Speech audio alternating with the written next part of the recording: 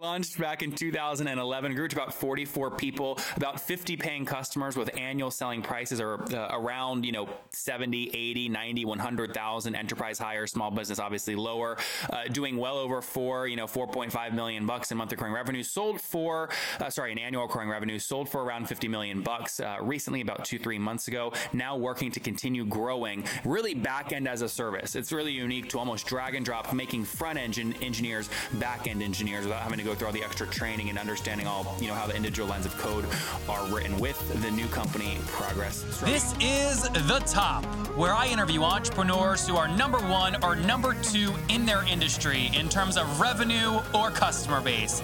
You'll learn how much revenue they're making, what their marketing funnel looks like, and how many customers they have. I'm now at $20,000 per talk. 5 and 6 million. He is hell-bent on global domination. We just broke our 100,000 unit sold mark. And I'm your host, Nathan Latka.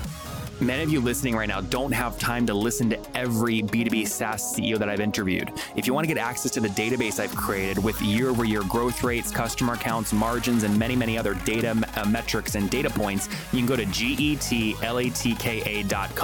Here's the thing though, that database, I keep it to myself. It's so freaking valuable. And to preserve the quality of the data and make sure that the people that have access to it have a true advantage, I'm only letting 10 companies on each month. So we're full this month, but you can go to getlatka.com to get on the waiting list for next month. And look, there's big people on the waiting list. I mean, the biggest VCs you've ever heard of. You've probably heard of them. They're big, private equity, billions and billions under management. So it's an impressive waiting list. Go get on now at getlatka.com. Hello, everybody. My guest today is Shrawis Sridhar. He is the VP and General Manager at a company called Convey Progress, which was previously the CEO and founder of Convey before it was acquired by the company. Again, that company that acquired them was called Progress. He's also an angel investor in multiple startups with successful exits. Shrawis, are you ready to take us to the top? That'll be a lot of fun. Thank you for having me. Of course. So you just sold the company. Tell me when did that acquisition close? The acquisition closed in June 1st of this year, and we announced it on June 28th. June 28th of 2017. So good. So that helps me get some context there. Take us back, though, before the acquisition. What's the company do, and how do you make money? Convey does what's called backend as a service. We coined the phrase and created this category, and now it's a thing. And backend as a service is essentially a cloud platform for the new generation of apps, mobile apps, tablet apps, responsive web apps, etc., to use as a backend. So we're everything that sits behind the scenes that an application interacts with. So give me an example of a customer using you today. So for example, Schneider Electric, which is a large manufacturer of various energy-related equipment, have all sorts of apps to interact with this hardware, to interact with employees, to interact with customers, etc. And so they use Convey as the backend platform to conduct various features that an app needs, such as logging in a user, accessing data, managing all the analytics of the application, sending push notifications, everything that an app does from an interaction standpoint, we're the backend for Schneider Electric. Do you kind of bundle up chunks of code and put it in a way that anyone who doesn't know how to code could understand, and then also drag and drop it together to get the end result they want? That's exactly right. One of the phrases we use is we make every front-end developer become a back-end developer. Yeah. So we give them SDKs that they can plug into their app, and these SDKs interact with various back-end services and make it all really easy and drag and drop so that developers don't have to learn back-end skills. They can just focus on the experience and build the experience. Now, what's the average customer paying you per month for this kind of service? Yeah, we have 3 classes of customers. The first is people that are building apps as a hobby or as a trial, and these customers either pay us nothing, so we have a freemium model, or they pay us $200 a month. The next class of customer is what we call business edition. So this is a business that is typically just doing one app. And these customers, because they have higher SLA requirements and more feature-rich requirements, they pay us on an average about $24,000 a year per application per year. Sorry, how much? $24,000. $24,000. And then we have large enterprise customers like Schneider Electric, Farmers Insurance, etc., that have what we call Enterprise Edition, which is a pretty sophisticated version of the platform. And that's usually about 6 figures a year per instance. And if I had to force you, just so we don't have to talk about 3 different cohorts every single time, if I had to force you to come up with an average, would it be in that middle range, like 15 to 20K? It'll probably be in the $80,000 a year. That kind of range. We have significantly more enterprise customers than we do business edition and startup customers. So it's probably in the 80 to 90K a year is probably our ASP. Okay. And talk to me, before the acquisition, obviously, did you decide to bootstrap this company or did you raise capital? No, when I came up with the idea and really did the research, I came to the conclusion very early on that to truly build this out as a platform, it would require venture capital because building out all the backend services that developers would need takes a lot of time and effort. And so very early on, I decided this had to be a classic venture-backed platform company. And so I funded the company for the first year on my own just to do the market validation and the research and so on. How much did you put in? $150,000. Okay. But once we'd achieved a solid thesis and had a prototype in place, it was pretty clear that this had to be a venture-backed company. And how much have you raised to date? So we raised a total of about $18 million over a period of 6 years before the acquisition. Got it. So you founded the company back in 2011? That's right. Okay. And do you remember what first year revenue was? We haven't disclosed revenue numbers. Oh, come on, that's like 10 years ago, though. I'm just curious what first year revenue was. But I'll give you the overarching sort of how we scaled the business. So it took us about a year and change, about a year and 3 months to get the product out the door. Because again, since we were building a platform with lots of services in it, it took a lot of time to get the market, to get the right product out the door. So for the first year, we had no revenue. We were just focusing on the product. And then for the second year, we launched it out and just got developers to use the free version of the platform. So we made some revenue in 4 to 5 figures a month. Yep. Because it's part of our freemium model. But the whole goal was to build a developer community. But it was actually in late 2013 that we really started going after the enterprise model. So it's only then that so for the second half of 2013, we did about high 6 figures that year, and then we got into the millions of dollars starting in 2014. Okay, that's helpful. So just to be clear, in 2013, let's say 700, 800, 900,000-ish in total revenue, and you broke the $1 million mark in 2014. That's right. Got it. Okay, that's really helpful. $1 million. And then, so take me back to kind of more your backstory here, because in your bio you said you're an angel investor. You've done this many, many times. How do you decide?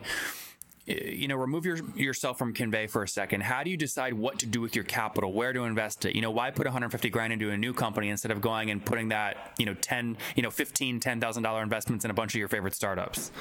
Yeah, my intention is to do both, right? I'll always continue to invest in companies that I build. But the reason I invest in startups is primarily divided into 2 parts. The first part is it gives me an opportunity to learn new markets and also learn about new problems and new strategies that startups are putting in place. So selfishly, it's a way to learn new things as I observe other startups do things. And then the second reason I invest in startups is purely a part of my financial portfolio.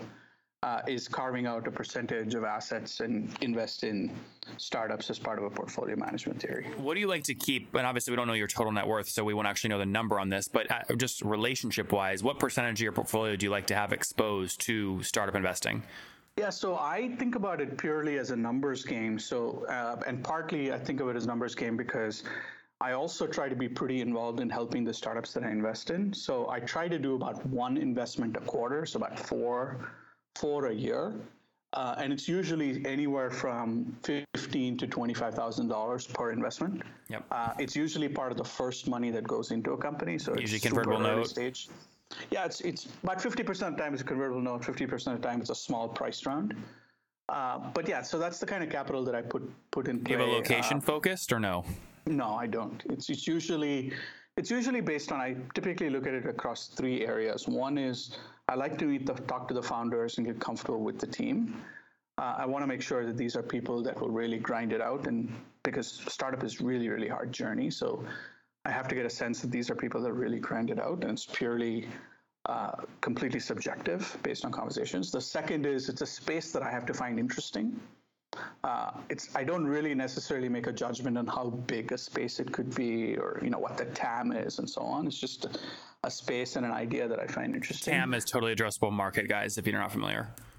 Yep. And the third is I have to believe that I can really help this company find customers, or find employees that'll come and work with them, or find partners, or in some cases, I can help the company find potential acquirers in the future. So it's a combination of how can I really help the go-to-market, or the partnership, or recruiting, or potential acquirers to the company. If I feel I can do some of those things, then I usually invest in the company. Makes good sense. Now, for shifting the focus back to Convey, so you grew it obviously over, since 2011. Right before the acquisition, where were you in terms of total customers you were serving? So what we announced as part of the acquisition was we had over 50 enterprise customers, global enterprise customers, as part of our Enterprise Edition, Business Edition. And like I said, the ASP was, in that $80,000 range. And, we were at a point at which analysts, people like Gartner, Forrester, et cetera, had considered Convey to be the best product in its space. So Forrester, for example, as part of their Wave process, ranked us as the #1 product for mobile development platform. So go ahead. I was going to say, I can't resist doing the math because you've given me the numbers. So if you have an $80,000 ASP on average, obviously you have different cohorts, and you have at least 50 enterprise customers, I mean, you were doing well over, call it $4 million annually at that point, correct? That's what the math would say, but the numbers are different than that analysis. But yeah, I mean, we were at a point at which. Well, wait, sure. Why are the numbers different? Those are just numbers you gave me. I just multiplied them. Where are they different, or why would they be wrong? Right. So the three things that you take into account also is then you have expansion revenue, because as a business, we had very little churn. We had very, very high retention rates. What is very high retention in your business? So we had about 98%. Retention rate for our business. Logo retention or revenue retention? Both. Revenue retention was moving towards expansions. About 80% of our customers expanded revenue within the first year. Okay. Part of the reason was they were consuming more capabilities of the product, but they were also doing more and more apps. And so when you look at ASP, Convey used ASP more as a metric from the time we closed the first logo. Mm-hmm. But then we also had significant expansion business, because as you can imagine, all these enterprises, because they're global in nature, they'll end up doing many more apps. They'll also deploy multiple instances of Convey globally. So Sarvesh, what I hear you tell me, you were doing, it wasn't less than, you were doing more than that $4 million ARR mark. Right. Got it. Cool. And then it was public, at least CNBC reported, it was about a $50 million acquisition by the company. Is that accurate? That's right. Okay, good. So generally speaking, the $18 million that you raised, were your investors pretty much on board with this, or were you still in control of the company to the point where you could make the decision by yourself? It was a combination of both. We had a pretty small board, and the board had worked together for about 4.5, 5 years, and so there was a lot of trust amongst all the board members. And so, at the end of the day, as the founder of the company, the responsibility was on me to decide how we wanted to take the business. But at the same time, they had their responsibility to also represent the shareholders correctly, and I took that pretty seriously as well. And so, I think it was a combined decision on once we had the option to look at an M&A path. I think we all spent the time and the effort to do it the right way. How'd that start? Was that inbound or out, or you went out looking for a deal? It was inbound as part of we were doing a funding process.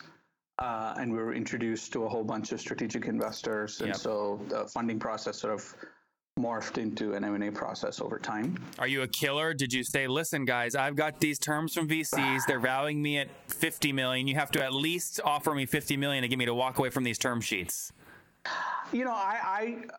I have a different philosophy about these things. That is a strategy I've heard a lot, but I have a different philosophy about these things. I think whether it's sales deals or M&A deals, they're done with people. And so I try not to play these games. I'm pretty upfront with people in these discussions. So when we had people saying, look, we'd prefer to buy you, instead of sort of playing off one versus the other, I basically just sat down with each person and said, we had some internal discussions about an M&A process, and now that there's interest, we're going to evaluate any offer based off three vectors. The first vector is obviously the price. The second vector is how much of a strategic fit is Kinvey to your go-forward business, and how are you going to treat the product and its customers? And number three is how are you going to retain and nurture the employee pool? And we're going to take all three into account before we make the business. And so, whatever offer and conversations you want to have, I personally, as the CEO of the company, I'm going to evaluate all three equally. Now, other parts of the board members might weight things differently, but I'm looking at it as third. And we've really had good conversations with all the potential acquirers on how they were thinking about these three. And I'm really proud of the fact that we found somebody with progress that really, we are part of the go-forward business. What was the team size before the acquisition? So we were about 44 people. Did they all stay? Everyone has stayed, and we've gotten more people from Progress on board. We've actually hired more people. We're actually closer to about 65, 70 now, actually. That's great. That's really great. And how many folks did you have kind of putting in M&A offers? We had multiple options on the table. I'm not in a position to share the numbers because that was pretty confidential, but we had multiple combination of verbal and written offers at the table, and we were in a position where it took us, a solid 2.5, 3 months to really figure out what it is that we wanted to do. Did price end up really winning in terms of the three vectors and the weight you put on each one? In other words, was there an offer that might have been higher, but because you thought it was a better fit for the team or the product strategically, you took a lower kind of cash offer? No, I think to Progress's credit, they matched the best offer. Got it. So I think they gave a very, very competitive offer, but I think where I saw them shining above and beyond everybody else was number one, the way they treated the employees was phenomenal, the best. Are you guys based in the same city, or where are you guys based? It's all in the greater Boston area. They're Progress headquartered in Bedford, Massachusetts, and Kinvey was headquartered in Boston, Massachusetts, about 45 minutes away. And the entire cognitive application strategy that Progress has, Kinvey is the bedrock for how that platform is going to evolve. So, in some other cases, certain companies wanted to sort of piecemeal Kinvey up, weren't really sure whether it was hugely strategic or not. In some cases, it was a defensive acquisition. I think everybody here at Progress is very proud of the fact that Kinvey can help with the go-forward strategy. And then conversely, the Kinvey employees are pretty psyched that, we're now part of a larger company, much larger customer ecosystem, more resources, et cetera. Yeah. Now, when you talk about growth, and I think back to pre-acquisition on this, you have a pretty high ASP. What were you willing to spend? What was your CAC to acquire those customers? So we had a direct sales model. So we had enterprise sales reps that were trying to get these big deals done. And so the ASP, I think if I remember right, some of the metrics were around. It was about $95,000 to $100,000 cost of customer acquisition costs. Yep. For about an $80,000 to $85,000 ASP, but the lifetime value of the customer was about 2.2 million. And customers became profitable by the end of the first year. Yeah, it sounds like so your payback period there is like 13 or 14 months, pretty quick. Yeah. And now, how did you forecast that $2.2 million lifetime value? You obviously are taking your first year contract value, multiplying times expansion revenue, and trying to predict what happens in year 3, 4, 5, 6, et cetera. How do you get to the 2.2 number? And the numbers sort of changed over time, because part of the function you have to also take into account is what is the lifetime of this customer, right? And so with 98% retention, we really weren't losing customers. And so we were basically, initially we started off with, let's just assume customer will be with us for a year. Then we slowly pushed out to 1.5 years. Then we moved it out to 2 years. And then I think at exit, we're probably assuming a 3.2 year, because we also started doing multi-year deals. So the business model paid also matured front? where in some cases paid up front, but mostly it was committed contracts. Yep. Paid yearly. At the end of the year or beginning of the year? It was beginning of the year. So the first year was paid up front. And so when we started doing multi-year contracts, then the ability for us to even be even more aggressive with how long customers stay with us, right? Because we had committed contracts in place. Now, a guy like you that likes working with startups and you've had many successful companies in the past, I imagine you get antsy, especially if you end up working for somebody else. So 2 questions on this, and obviously you have to tiptoe a little bit here, but are you or was one of the parts of the deal you personally being on a kind of earn-out schedule where you have to stay at the company for a certain period of time? Yeah, one of the things I really appreciated about Progress was they didn't think about employee retention from an earn-out perspective. They truly thought about it from a retention perspective. Mm-hmm. So I thought the thing that they did really well was treat the investors and the stock option holders as part of a payout on deal close. Mm-hmm. And then really be thoughtful about how to retain employees with retention mechanisms, right? Things like RSUs, employee bonuses. So explain how that's a new term for most of my audience. Explain how an RSU works. So RSU stands for restricted stock units. Essentially, it's the let's say you're granted 100 RSUs vests over 3 years, so you get 33.3 RSUs every year. At the end of the first year, you have the ability you're immediately given the stock of the company that's worth whatever those 33 RSUs were worth when the grant was given to you. So, one of my HR people call it coupons for cash. So unlike stock options where there's a exercise price and you get the delta and so on, you're essentially given X amount of dollars in terms of stock every 3 years, and you don't have to write a check or anything like that because you're not exercising the stock. You still have to pay taxes on it, right? You still have to pay taxes, and typically it's deducted as part of the grant. Got it. But the important thing there is, I think, so everybody here at Kinvey is incented, in my opinion, the right way, right? You're incented that we're going to make your job fun. You're going to work on interesting projects. You're going to be motivated because you really want to work at the company. It's not tied to some artificial handcuffs, right? Yep. Which I think is a wrong culture. So before we wrap up with the famous 5, just to be clear, the press reported $50 million kind of deal price. If you decide to leave right now for whatever reason, family emergency, something crazy you didn't expect, that deal price is basically still the same. That was all kind of done on day 1, and they've done some creative things retention-wise now with all the employees, including you. That's right. Guys, big news. Last month was a huge month for the company I recently acquired, which was www.thetopinbox.com. I liked the company so much when I met the person who created it. It lets you send emails later on Gmail, set up reminders like snooze almost to keep your inbox clean, do things like send auto follow-ups and do open tracking so you know when your emails get opened. It's great if you're in sales or CEO or trying to be more productive. So listen, I bought the whole company on the spot, and I want to tell you how I did it. I've showed the deal, by the way, to big, smart people, private equity firms, VCs, and they're dumbfounded. They go, Nathan, how did you do this? We've never seen a deal like this. How did you do this? So I did an unbelievable deal, and I want to show you the income report. So for me to send you the income report, go to www.thetopinbox.com. Click the red button that says install this on Gmail. And when you do that, my email will appear. It'll appear in a little Gmail pop-up window. Send me an email and I'll reply immediately with the income report. And you can see how I'm buying and growing small B2B SaaS companies. That's www.thetopinbox.com. Totally free to try and use. www.thetopinbox.com. All right, let's wrap up with the famous 5 Stravish. This will be fun. Number 1, what's your favorite business book? Crossing the Chasm. Jeffrey Moore, that's a good one. Number 2, is there a CEO you're following or studying right now? There's a gentleman called Matt Barbet, who's the CEO of Playstar. He's a friend of mine. And I'm really digging in deep in how he's scaling his business. Number 3, is there a favorite online tool you have, like HostGator?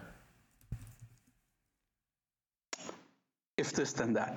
That's a good one. Number 4, how many hours of sleep do you get every night? 7 to 8. And what's your situation? Married, single, do you have kids? Wonderful wife, and we have a 3-year-old and a 1-year-old. Oh, wow. Okay, you have your hands full. How old are you? 36. All right, last question. Take us back 16 years. What do you wish your 20-year-old self knew? Wow. That I would never become a movie actor. Why? Did you try? I wanted to. That's so funny. Well, there you have it from Shravish. He chose the right course of action, I think, with Convey. Launched back in 2011, grew to about 44 people, about 50 paying customers with annual selling prices are around, 70, 80, 90, 100,000. Enterprise higher, small business obviously lower. Doing well over $4.5 million in monthly recurring revenue. In annual recurring revenue, sold for around $50 million recently, about 2-3 months ago. Now working to continue growing, really back end as a service. It's really unique to almost drag and drop, making front end engineers back end engineers without having to go through all the extra training and understanding all, how the individual lines of code are written with the new company Progress. Shravish, thank you for taking us to the top. Thank you so much, Nathan.